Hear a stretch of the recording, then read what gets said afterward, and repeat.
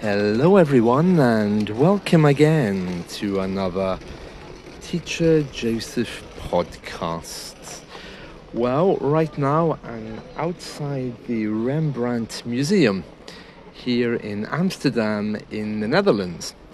So I want to describe for you what I'm looking at. So the museum is on a street which is fairly modern. There's a mixture of old and new buildings.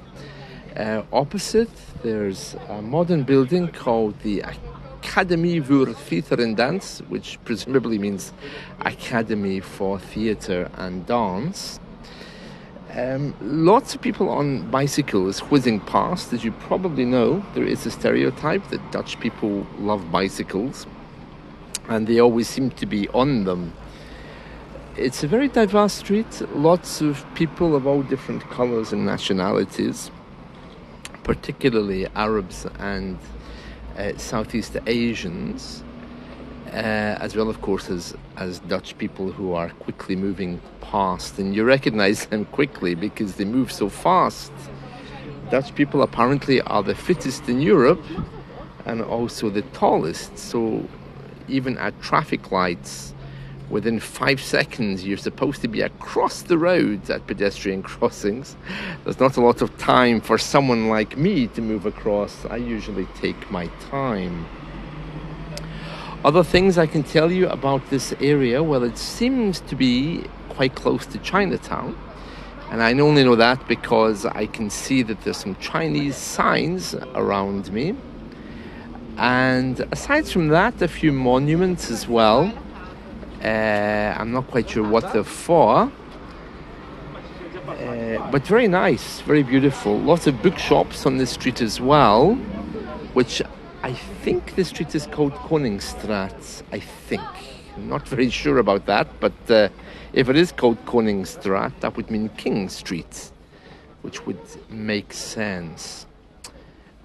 What else can I tell you? Well, there's quite a few people going into that museum, but it's not cheap and it's not free. Unlike British museums, the Rembrant Museum is charging €17.50 to get in. All public museums in the UK are free. Other things I can tell you, this name coffee shop is not quite what it seems in the Netherlands. As you know, in the Netherlands they have a very open and liberal culture. Therefore, a coffee shop is where recreational drugs will be purchased legally.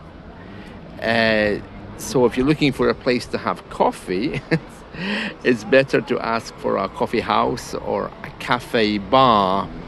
Coffee shop particularly means a place where you can go and smoke something, as well as having a refreshment.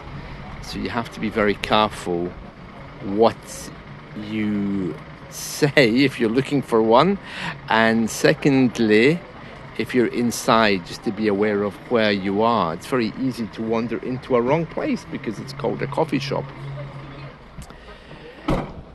What else can I tell you? Well, the people do seem to be very, very relaxed. They all move very quickly.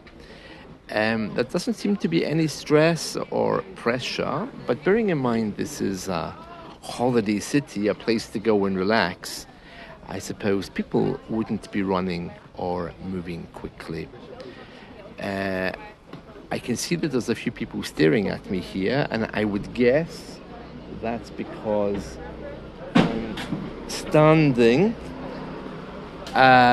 in a doorway, which probably is a residential entrance, and I'm being stared at by everyone walking by. I think they're wondering why I'm standing here talking into my telephone. What else do I see? Okay, so let me just describe this. Okay, so I'm right next to the museum. Academy of Theatre and Dance is directly ahead of me. There's also a very small, it looks like a cottage. I think it's a restaurant of some kind. And to my left is like a big public square. with a signed coffee shop in it and some older buildings. Next to that, there's a bar. Many people sitting outside in that bar, and of course, there's a canal. There's canals everywhere here. I'm a bit confused for a couple of reasons. One is people driving on what I would consider to be the wrong side of the road. And the other one is because of these cycle lanes. Because if you walk on them, the cyclists get a little bit angry. So I can hear bells ringing telling me to move. I visited a few churches already here. Many of them are closed, but I think Wednesday may be some kind of local holiday because I've seen a few signs, Wednesday's closed.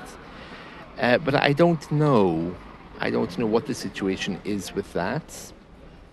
One thing which is particularly noticeable compared to the UK would be the diversity, because there's many black people here, but bearing in mind that the Dutch had a number of colonies in the Caribbean, such as Suriname, I think Yoruba was another one. There's a few of them. I think collectively they were called the Dutch Antilles. With that in mind, it's a massive part of Dutch culture. So there's loads of what looks like black people here who are actually Dutch. And that would be very similar to the UK, of course, because our colonies were all across the world, the most famous one being in India. So we have lots of Indian-looking people who are perhaps more British politically than I am. So that's very interesting. So that's very noticeable. There's loads of people here from the Dutch Caribbean.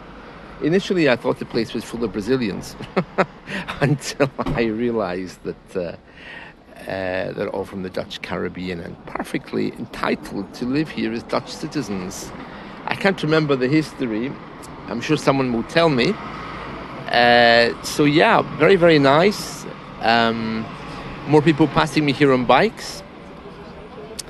And holiday apartments to my left-hand side as well. What's also very striking is a number of older people taking physical exercise. Again, in the UK, we don't often see that. People generally, because of our weather, stay at home and drink alcohol. But here, I can see that older people are incredibly functional. So that's really good as well. And that's it. Yeah, so all of these things are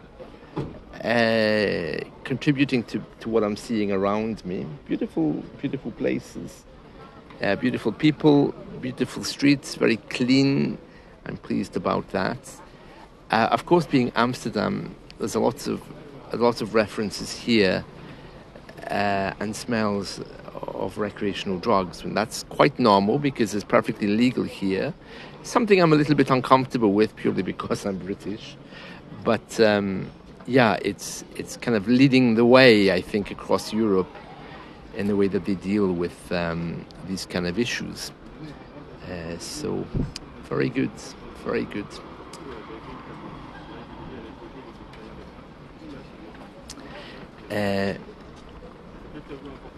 What else can I tell you?